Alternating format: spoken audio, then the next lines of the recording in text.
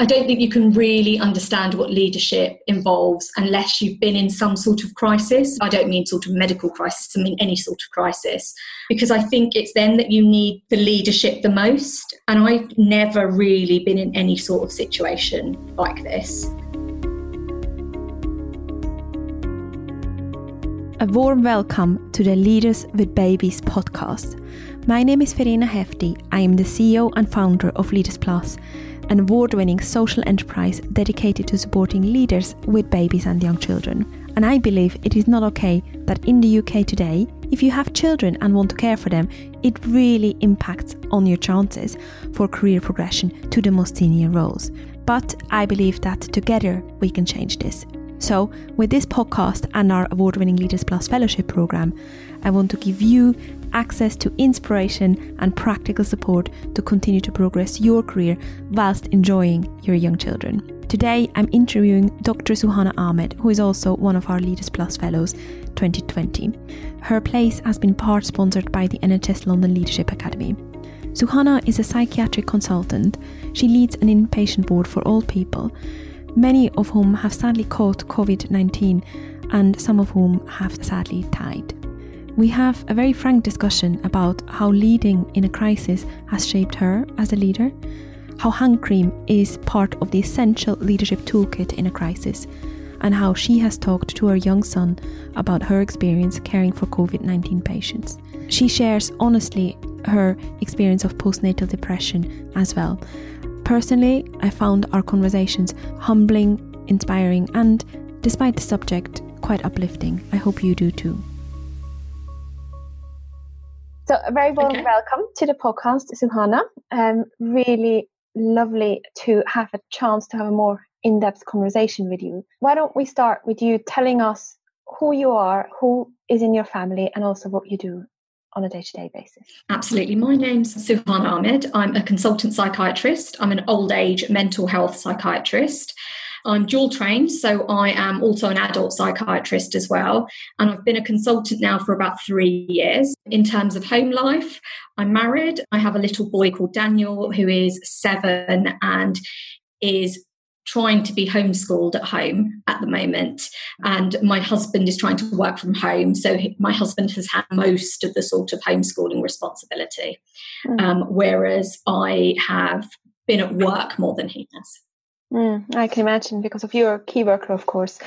So tell me, Suhana, we're recording this at the time of the COVID-19 crisis. How have the last few weeks been for you?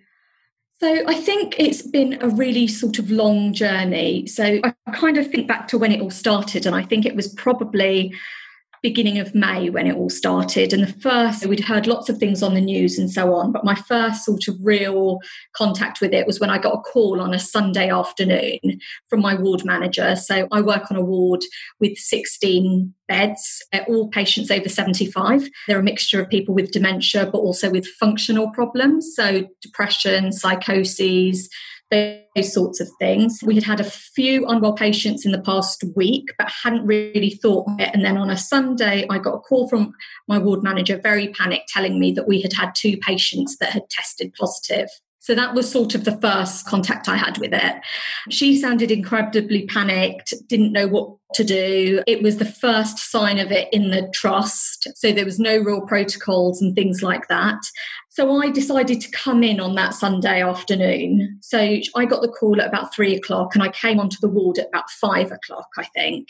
And I'd sort of spent the day with my little boy and my nieces. But there was something about the tone of my ward manager's voice that made me think, actually, I probably need to go in. And when I suggested it, she didn't say no. So for me, that was a sign that actually she needed support and she needed me to be there. So that was the very first contact we had with it. Over the next sort of week, we then had sort of about 4 or 5 more patients that tested positive. A couple of them that were then transferred to the acute hospital because they were very unwell. And we had a couple of deaths as well, which was very difficult. So that was sort of the first spell. And then there was a quieter period. So there was a period of about 2 weeks where things seemed to settle. And our patients that had tested positive were isolated. And then improved and came out of isolation. And it sort of felt a lot calmer. We all breathed and thought it was over. And then sort of 3 weeks after that, we then had another. So we had one patient test positive, and then within the next sort of 24 hours had about 4 test positive. In the last few weeks, things have settled again, but what we have seen is our last 4 or 5 admissions have been COVID related. So the impact of COVID. So we've seen lots of the impact on what isolation has been like for older people in terms of their support networks, in terms of the input they get from their community teams. So our last sort of 4 admissions have been related to that. And so I think what we're seeing now, to a certain extent, is the aftermath of lockdown and the restrictions that were put in place. You sound incredibly calm and collected, talking about a very intense period. Well, take us back to that moment where you first realized that this was hitting the place that you worked and the people that you served. I think that's a really good point. I think before that, we'd seen it on the news. We'd seen it sort of them talking about ITU and A&E. And I think naively, I didn't really think it would impact us. I'm not sure why. It's because I think the other specialties were more in the sort of limelight.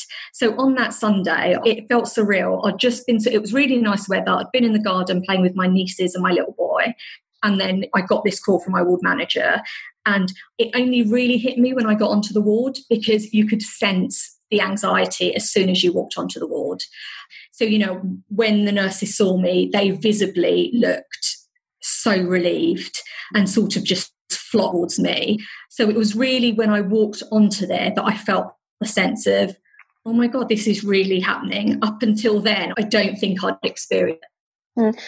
And we can obviously cut anything that you say now out if you don't feel comfortable in hindsight. So did you feel, you're obviously an experienced leader, you stand with 2 feet in life, if you don't mind me saying, did you at that moment, being faced with this really challenging situation, did you feel confident?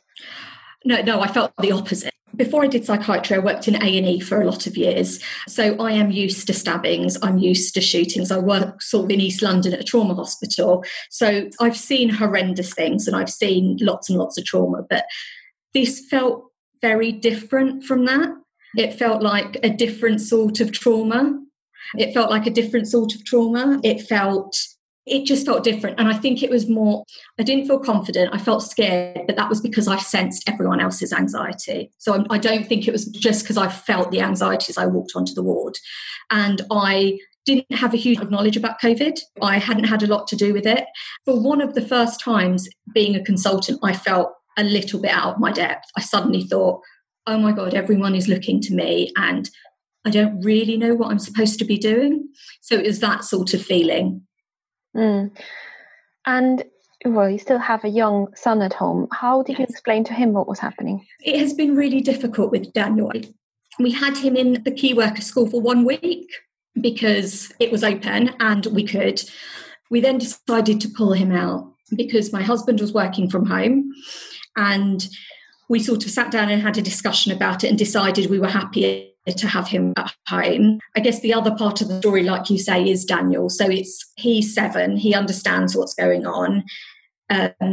Before sort of we went into lockdown, everyone was talking about the virus. They had been told to wash their hands lots of times. They weren't allowed to use the fountains at school. So in those first few weeks, Dan was very anxious and very nervous. He talked a lot about worrying about me dying because he knew I was looking after people with the virus.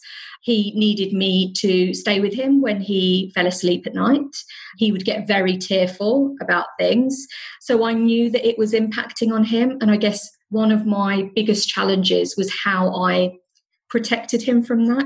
And there was another sense of not being very confident on how I was supposed to do that or what the right way was. And I'm a bit of an academic, so I look up answers. I find the answers in books a lot of the time. And suddenly I was at this point where I just thought, I don't really know how to do this with Daniel. So we had very basic conversations about it, and there was lots and lots of reassurance. And what I tried to do is When I came home, he would know how long I was home for. So I would say, well, mummy's home tonight, but then she'll have to go back to work in the morning again, but she'll be back. So tried to sort of carve some time out for him. But I could sense the anxiety. I could sense that he was worried about me. And, he would say to me, I don't want you to die. He's at a difficult age anyway, and he'd stopped seeing his friends. So there was such lack of normality for him. And then he had me going off every day and coming back exhausted and sometimes tearful and overwhelmed by the day, but having to try and shield him from it. So it felt like I was leading two parallel lives. So I would have me at work and then I would have me at home. And I sort of felt like I was expected to have those two very separate lives and not let them impact each other and mix. But inevitably, I found that they sort of blended into one, really. It's really interesting because you've been catapulted to be a leader in a crisis situation with everyone looking up to you for guidance. Do you think this has changed you?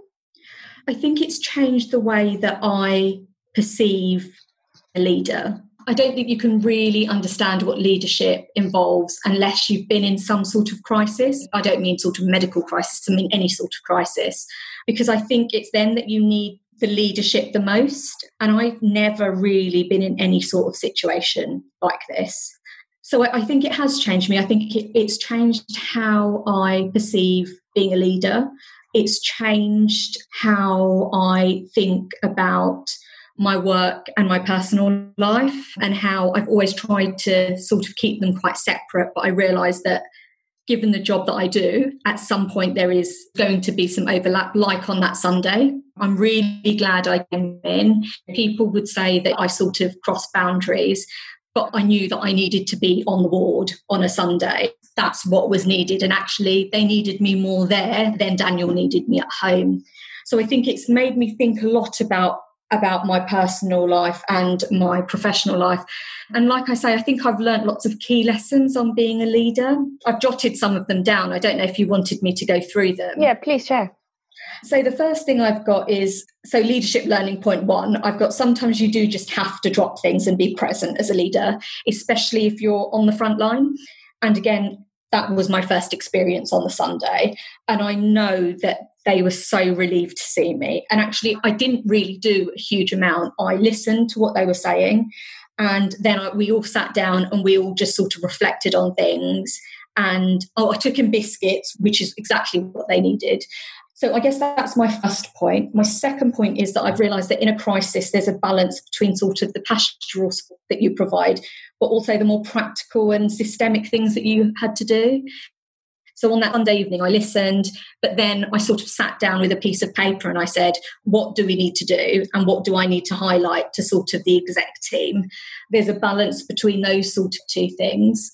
Point 3 I've put is how important structure was and how important it has been in the last 6 to 8 weeks. And by that, I mean, we usually have weekly handover meetings. We were having daily handover meetings. So every morning at 9, everyone that was working would get together and we were meeting about how many patients were positive, what we were doing about them. And then at the end of that meeting, I would say, right, so what can I do? Or what are the main issues to flag up? And I think that really set the tone for the day. And I think it being first thing in the morning was really helpful. I learned that leadership is about leading everyone sometimes. And I mean my staff, but also my patients. I obviously don't line manage everyone on my ward. They have different line managers, but so much of it was about supporting the nursing staff and my healthcare assistants who, to be honest, are the ones that have the closest contact with the patients. They're the ones that are washing them and bathing them. So they potentially are the people that are most at risk. So it was about leading that whole team and it wasn't just about doctors. I guess my next point is anxiety. So that has been an issue the whole way. Anxiety about PE, anxiety about taking it home to your kids and your families. And I've realised there are 2 steps to that. I think one is acknowledging the anxiety.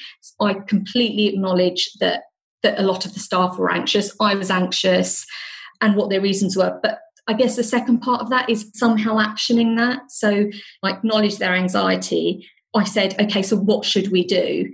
So it wasn't just about acknowledging it. It was about trying somehow to have some action from that. So it felt as though I was taking those things on board. And even though I might not be able to solve them completely myself, I was either going to other people or talking to other people and somehow sort of signposting. It was a big part of it. Sorry, if I can just add something to that. I think it's really interesting, the point around anxiety, because of course, right now, there will be lots of people experiencing anxiety, but everyone. How you do that as a leader, how you deal with that when your team experiences anxiety, and you do as well, and you don't have the answers. Yes, and that was the hardest thing for me. So I think the first thing was they wanted someone to listen to them. So I think the worst thing you can do is not acknowledge it, because that's the first step. And I guess the second step is to say to them, what should we do about this, or what can we do about this? And I found myself using the word we more and more. And I use it a lot more now than I ever did before, because I think it was about what can I do or what can you do? There is something about the word we that made people respond to it. It made it feel like we were in it together. So I found that was really powerful. Again, this ties in with it, I think at some point, and in a crisis, leadership is about being on the shop floor. It's about being prepared to do anything. It's about asking people, what can I do to help? How can I help? And I found that there was no real hierarchy. You all sort of blended into one. So I would say to the nursing staff, is there someone that you need me to watch for you while you go and have a break? A lot of people would say that's something a consultant would never do. But actually, that's what they needed. And a lot of the time, being a leader is looking at what your team need. And a lot of the time it was just those basic things. Yeah, that concept, servant leadership. Yes. I can't remember who the author is. I will look it up. But, this idea that you are there to serve, and to serve in this situation might be you literally doing, observing a patient, or it might also be that you're doing something that they don't like, but the purpose is all about serving them in this crisis situation. Absolutely. The other point I've put that links into that is that a lot of the time it felt like a battle and there was lots of conflict. So I worked for the NHS, and it is an organisation, so it's a bit like a business. Different people have different priorities. So a lot of the time, especially in the last few months, I felt torn because, I'm a clinician and I look after my patients, but I've also then got, managers and exec teams floating down information that I then have to convey to my staff that I might not necessarily agree with or have been party to. So it's finding the right balance. And I guess sometimes for me, the last sort of 6-8 months has felt about prioritising what is important to me and my team and my patients. And a lot of the time that was at odds at what was coming from the top, for example. For example, there was talk about our ward becoming a COVID positive ward. So any COVID positive patients would come to our ward. And I think on paper, that's a really good idea, because you then isolate everyone to a ward, but you then have a set of staff who are only seeing positive patients. There's a really high risk of burnout on your staff. The impacts on it just have to be more than just sort of what is best for and what works logistically. It was more about looking at what would work and what would work in a sustainable way. And a lot of the sort of solutions that were posed weren't sustainable. And we did have a lot of staff sickness for various reasons, for the fact that they got the virus, but because people were anxious and didn't want to come into work, because people were carers and they couldn't come into work.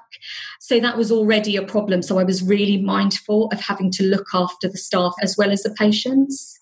And let's talk about something completely different. Do you think it's changed you as a parent? That's a really good question. I think it has. I think I have been a lot more honest with Daniel than I would have been before. So I have always felt like being a parent is about shielding Daniel from things that are horrible and things that aren't happy and things that might make him sad. And I think I've come to realise that I can only do that to a certain extent. And actually, sometimes I do just need to be honest with him and say, actually, this is mummy's job. It's really important, but she goes after and she looks after other people. And this is what I have to do. And I think it's made me more honest with Daniel. I think it's made me realise that there is always going to be an overlap between me being a doctor and me being a parent. So that Sunday I suddenly felt a bit like, oh, it's all merging into one. But I think given the job that I do and the fact that I work for the NHS, I think there will always be times, especially in a crisis, where they do think maybe I'm a bit more accepting of that, and that Dan calls me a mummy doctor. And I think that's quite nice, because actually that sort of is what I am. I'm his mummy and I'm a doctor, and they have an equal amount of impact on my life. Interesting. And did you tell him that people have died on your ward? We talked about people being very sick. He never actually directly asked me if anyone had died. It was more about me dying. I think if he had asked me if people had died, I would have told him. So towards the end of COVID, I had a personal bereavement, and it was someone that Daniel knew as well. And so I think that was his first experience of death. So it didn't come in through work, it came another way. And so we did have to talk about dying and what that meant and so on. But I think if he had asked me, I would have been honest with him, and I would have said, yes, people have died. So he would ask me if people were sick. He would ask me how many people were sick and how they were sick.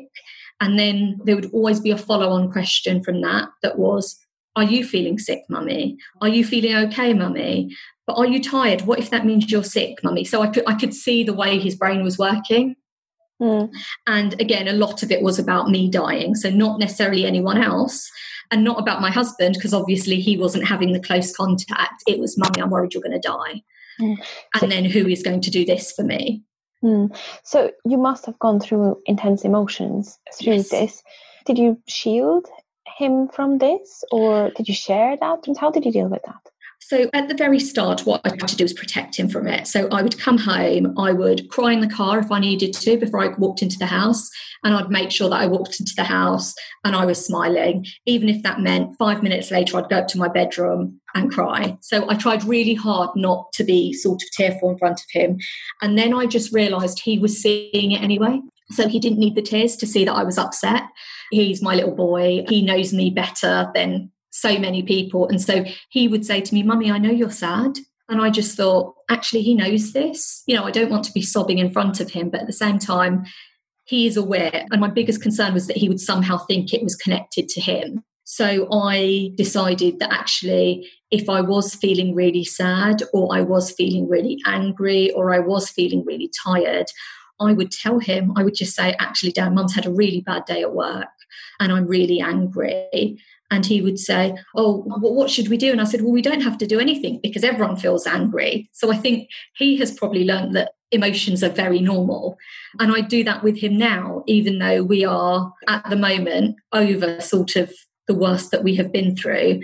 That's probably another way that I've changed my parenting. So I'm a lot more honest in sort of talking about my emotions. And he is surprisingly embraced it. So, I came back yesterday and said, I feel really sad today. And he went, I knew it, mummy. He went, why don't we just go out in the garden and have a cuddle? And he has no idea how much of a difference that makes for me. And so I guess he has shown me how to manage my emotions and how that it's okay to be sad and angry, because I have been very angry about a lot of things through all of this. And I've been really frustrated. So I think he has shown me that they are okay. He sounds like a very, very special boy. Daniel is an amazing little boy. So he's 7. He's a lot like me. He's very sensitive. He's really loving. He's very active, obviously, because he's a boy. He never sleeps. He has taught me so much through all of this. I didn't realise he had the potential to. So he has taught me a lot about how I should be able to manage, or I can manage my emotions. That has come from him. And do you think that has influenced you, how you acted with your team on the board during that period? Did. It's a really good point, because one of the other points I've put on my list is I realised that really small acts of kindness go a really long way. So in the last 8 weeks, so much of what we have done has been negative. There has been deaths on the ward. There has been criticism. There has been constant battles with PPE. So a lot of it has felt very negative. And so I realised that picking up on the little positives are really important. So it was little things like if we had a good handover and someone had said they'd done something, I would make sure that I would go back to my office and send them an email and copy in their line manager just to acknowledge that they had done something. And just doing that once a day, for example, which took me, 5 minutes, just made all the difference. So whenever I would get feedback from family, I would make sure they all sort of got the emails and they saw them. And, it was little things like, I remember coming in sort of midway and having ordered lots of hand cream, which sounds really ridiculous. And everyone was looking for antibacterial. But when you wash your hands so many times, they get really, really dry. So I bought in these little hand creams. I'd ordered them online. I was really happy I'd found them. And so I gave them out to the nursing staff and the healthcare assistants. And they were so happy. Everyone was bouncing that day and they still mention it even up to now. So I think little acts of kindness go such a long way, especially when you are surrounded by such negativity and, when you are surrounded by death and illness. And I think those little things just make all the difference. I think they make, or if you don't have them, they break a team. That's very true. And I want to talk about guilt as well. It seems to be a topic that goes through many podcasts, and I'm interested in your take on it. Do you feel guilty about work when you're with Dan or when you think you should be with Dan, and vice versa? Yeah, I had postnatal depression with Daniel. I was really unwell after he was born. And so I have always held a lot of guilt. The guilt was about not being emotionally there for him in the first sort of few months of his life, about not feeding. It was all those sort of usual things. And then I went back to work and I suddenly realised that I liked work. And I enjoyed it. And at the time it felt awful. I enjoyed the time away and being a different person. So guilt has always been an issue for me. And yes, during this, I have been at work. I've needed to work in the evenings a bit more. I have needed to check my emails on the weekend. When we're in the middle of something, I have needed to sort of go and deal with it. So yes, there has been guilt and vice versa. So I only work a certain number of sessions a week because the other sessions I'm with Dan. So when I've been at home and I know that my team are still there and struggling and there are 10 things going on and I can't be there, I have felt guilty. I think I've accepted that I'm one of those people that will probably always feel a bit guilty. I will always feel like I'm not doing either one particularly well or not completely. But I think what I found is various sort of resources and things that make that easier. So the Leaders Plus program has made me realise wanting both a bad thing. I surround myself with people, again, that show me they have done it and so I can do it. I've got a very supportive family. I've got a really good set of friends. A lot of my friends are mums and career women, so that is helpful. So I guess there's a little bit of acceptance that I will possibly always feel the guilt. It was nowhere near as bad as it used to be. And there's also sort of knowing that Daniel sees me as more than just his mum. He sees me as someone that helps other people. I really do think that is part of the reason he's so kind and loving, because he does what he mirrors. So I think I tell myself that splitting myself in the two benefits me and him. And there is something really freeing, like you say, about the idea of just accepting that we do have guilt and it's probably part of us because we've all been socialized. Well, maybe not you, but I definitely been socialized with an ideal mother, what an ideal mother does. And I don't quite live up to that. So the idea of just embracing the guilt, accepting it's there, but not be led by it. My dad went out to work sort of all the time. And that's in my head was always what a mum was like. So I've sort of had the same thing. And I think I've said this to you before. I found it difficult at school because there are the stay-at-home mums who always go to everything, who are always able to be there. And there are people like me who have to pick and choose what they go to for Daniel because actually I can't go to everything. So there is this sort of guilt from that aspect as well. It's liberating. I think I know that I will always feel guilty. It will always be difficult. But I also know a lot of my postnatal depression arose from that guilt. So I can see how it is negative and it isn't productive. So it's there, but I try not to dwell on it and ruminate on it. Yeah, thank you for being so open in sharing that, because so many experience postnatal depression, and I think we're just not talking enough about it, and understanding that it is something so normal that happens to so many people is incredibly especially people like me and like whoever, people that have a sort of high-functioning career women who are used to being in control of things, used to knowing the answer, used to having lists and those sorts of things. And suddenly this baby comes along and you can't do all the things that you're supposed to. So Daniel came 3 weeks early. He wouldn't breastfeed. He was very sick after he was born. He had colic. So there were all these things that I just could not control. And for someone like me, where my job is all about those things, I was suddenly plucked out of my comfort zone into something else. So being a mum has been the biggest challenge of my life. And, I've sat exams, I've been in A&E and done trauma. But being that new mum was the scariest place that I've ever been. And I just feel really passionate that absolutely we should be talking about it more. And I suspect there are lots and lots of women out there, working women, successful women, that feel like they are completely out of their depth and feel like they're not the right sort of mother. And that makes me really sad, because I think if I hadn't had that, I would have enjoyed my experience as a new mum so much more. Yeah, I can imagine. And I couldn't agree more with you. I think we just need to give ourselves permission to do both the work we love and spend time with the children that we love. And but obviously it is something we have to always remind ourselves of. I think it is, yeah. Yeah, one thing that really has stuck with me, and I was really surprised with, I expected to remember when the Leaders program has just started, when the whole situation hit. And I fully expected, I have to admit, for all the NHS fellows to say, right, let's postpone it for us and join the next year again. But none of them did. And you did all the pre-work, you joined the sessions, you're super engaged. I'm just interested. That was not what I expected of someone in a crisis. And yet you did that. I think for me, Leaders Plus has been sort of an outlet. So it has been something that is different. It hasn't been dealing with COVID and dealing with really sick patients on my ward. It's been dealing with people who aren't doctors, which is great, who are mothers and who have challenges, who aren't the same as me, but have really similar challenges. So we sort of had like a group Microsoft Teams call the other day, someone saying something, and I think she works in banking or something, but I just totally related to it.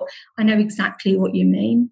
So for me, it didn't feel like work, Leaders Plus. It felt like an outlet. So I looked forward to things like that.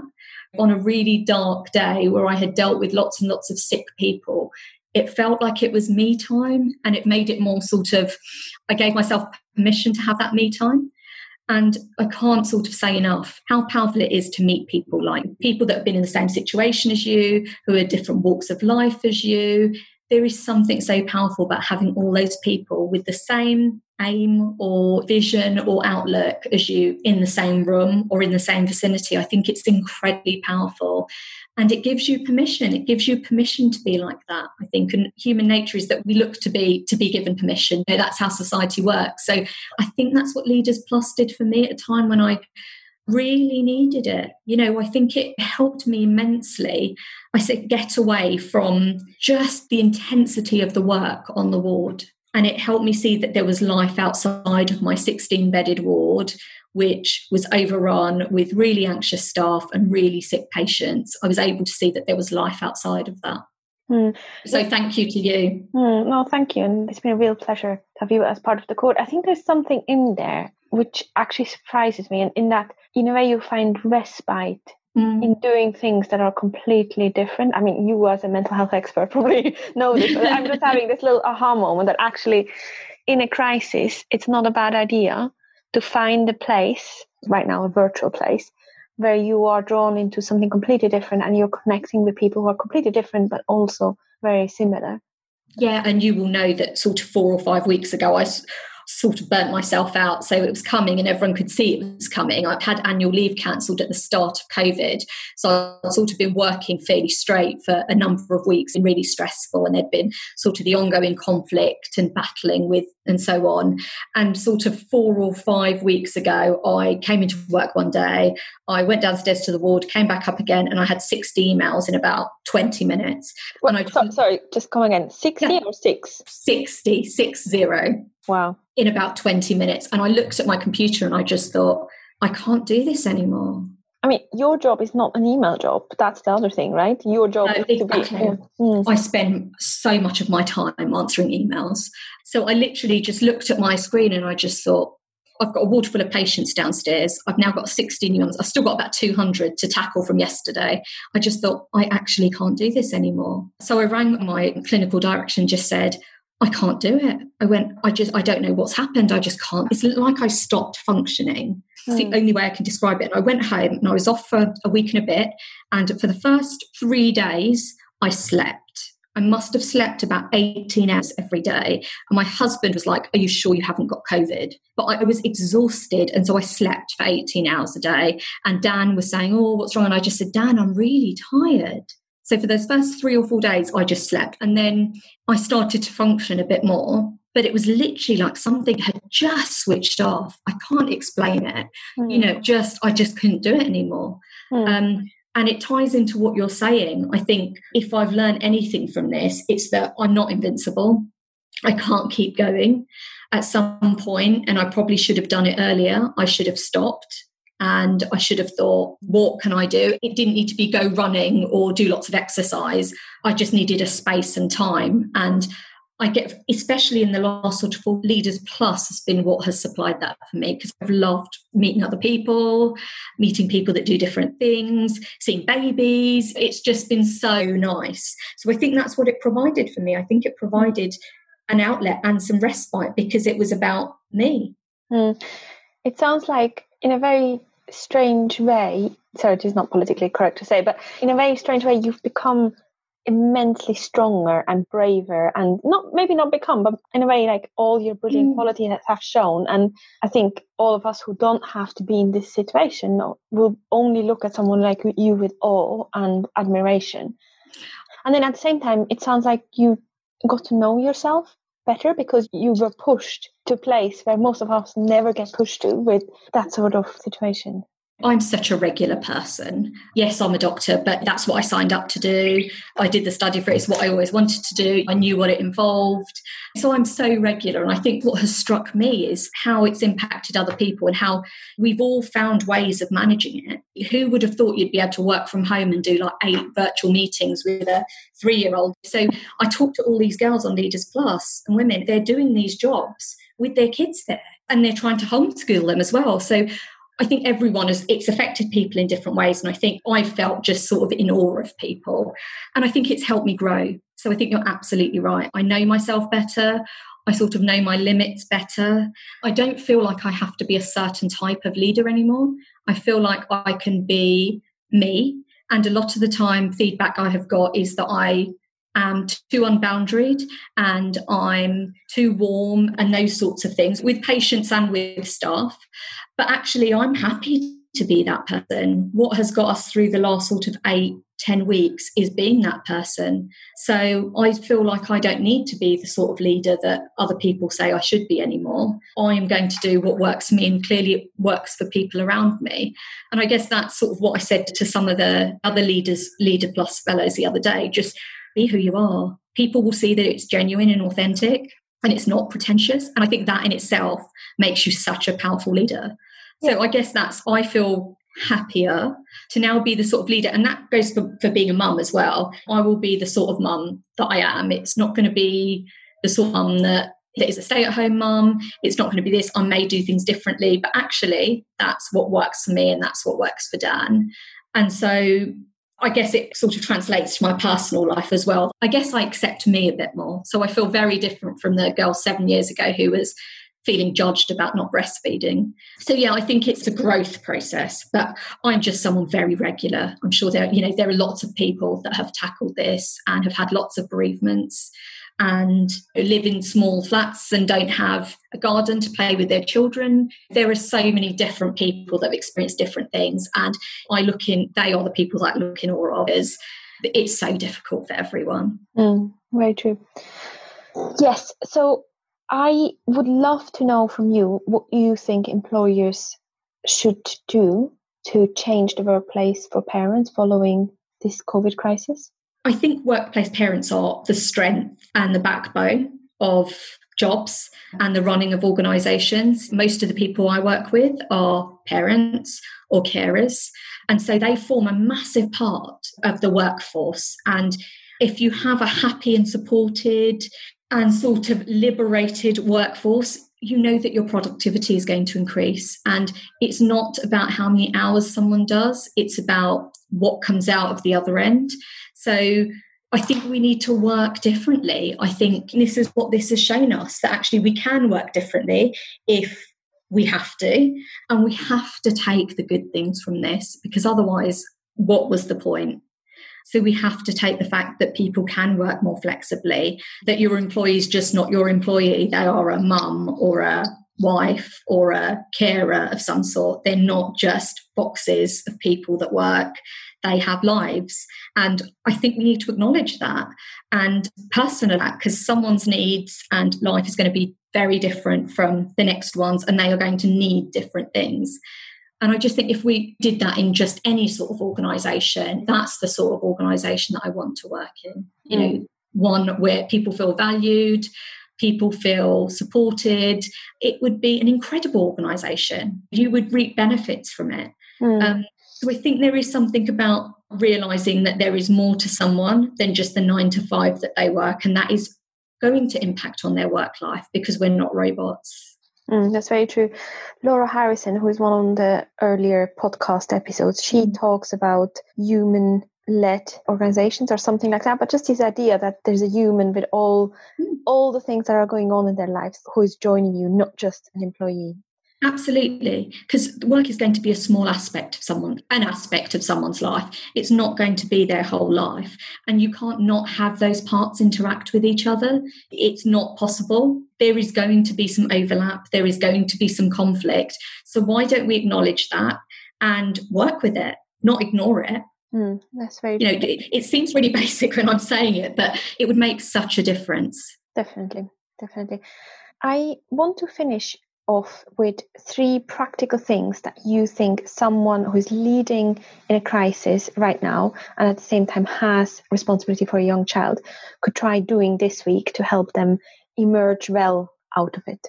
So that's a difficult question. Let me think. So I guess my first one is be kind, not just to, obviously, like I've said, your staff and your child, but to yourself. So I think a practical thing is you need to have a bit of time to yourself every day, even if that is 10 or 15 minutes, but it needs to be you time when you're not doing the dishes, when you're not looking after the child, and when you're not doing your work. So that would be one thing. The second thing would be that, and it sounds a bit corny, but that things do pass. So bad days are bad days, but they don't mean the next 200 days are going to be bad. So if you've had a bad day, and I'm the worst person at this, park it. If you can take anything away from it, do. But if you can't, it's a day. There are lots and lots of days ahead. Just park it. And the third thing, I think, and I've started doing this more and more, I have a little book where I write the good things that have happened or the good things that people have said to me. So if I've had feedback from patients, or if someone has said something nice or done something for me, I put the date and I put the little thing that someone has said or done. So I now have a little book of all those things. So when I have that bad day, and that day when I think, God, what? I don't even know why I woke up this morning, it gives me something to look in, and it makes me realise that human nature is that we ignore all the good things that happen and we focus on the bad things. So have that little notepad or have that little book, because you will find out it fills up really, really quickly, a lot quicker than if you were to pick up on all the bad things that people said about you. So I think those 3 things. That's brilliant. I love the little notebook. It's a brilliant idea. I do actually have that notebook. And when I know that people are struggling a little bit, they get a notebook and I put the first message in it. So I put the date and I will put what I think and why I've given them this, and I'll sign it. And then they have to carry on using the notebook. Oh, fantastic. That's such a kind thing to do. And I'm sure all your staff and patients really appreciate it. Is there anything else that you wanted to say to the listeners before we close the podcast? It's been a very, very difficult time for everyone. I don't think that there are any particular heroes. We talk about NHS heroes, but I think you could talk to most people in the NHS and they don't feel like heroes. We signed up to do this. It's been a really difficult time. And I think we're probably all heroes in our own right because we've managed to find a way. And I guess to the women out there who have children and who are working, you can totally do it. You don't need permission to do it, and it's absolutely okay to do it. And I think someone said to me once, I think you're awesome. And so I think that's a really nice word. So I think if you're a woman and you have a child and you have a career and you are trying to be a leader, then I think that is pretty awesome. Definitely. And I would also add all the dads who are pushing the boundaries right now and who are going against the stereotypes of the traditional breadwinner role to that as well. Absolutely. It's really fantastic to see so many people moving above and beyond the stereotypes. Yeah, but it's been wonderful to chat to you properly, Suhana. Thank you so much. If people want to find you online, where can they do so? So I am on Twitter. I think I'm Suhana Ahmed 10. I am on LinkedIn under Suhana Ahmed, but it is a really old profile. So it's probably from about 6 years ago. So on my to-do list is to update my profile. So I will do that. And then you can contact me via my email address if you need. Fantastic. That's great. Thank you so much, Suhana. And I look forward to speaking to you at the next session, hopefully. Lovely. Thanks, Farina. You take care. Bye-bye. Thank you for listening today. I want to spread this message that it is absolutely okay to love your ambitious career and love your children at the same time. And I need your help to achieve this. I would love to make a difference to more people and reach 1,000 listeners by September for this podcast. So if this podcast has helped you in any way, please do take a moment to share it with 5 of your friends, and of course do share it on social media. And like with any podcast, 5 stars reviews really help with the visibility. Also, if you haven't already, do sign up to our newsletters on www.leadersplus.org.uk/newsletter for inspiration and practical tips.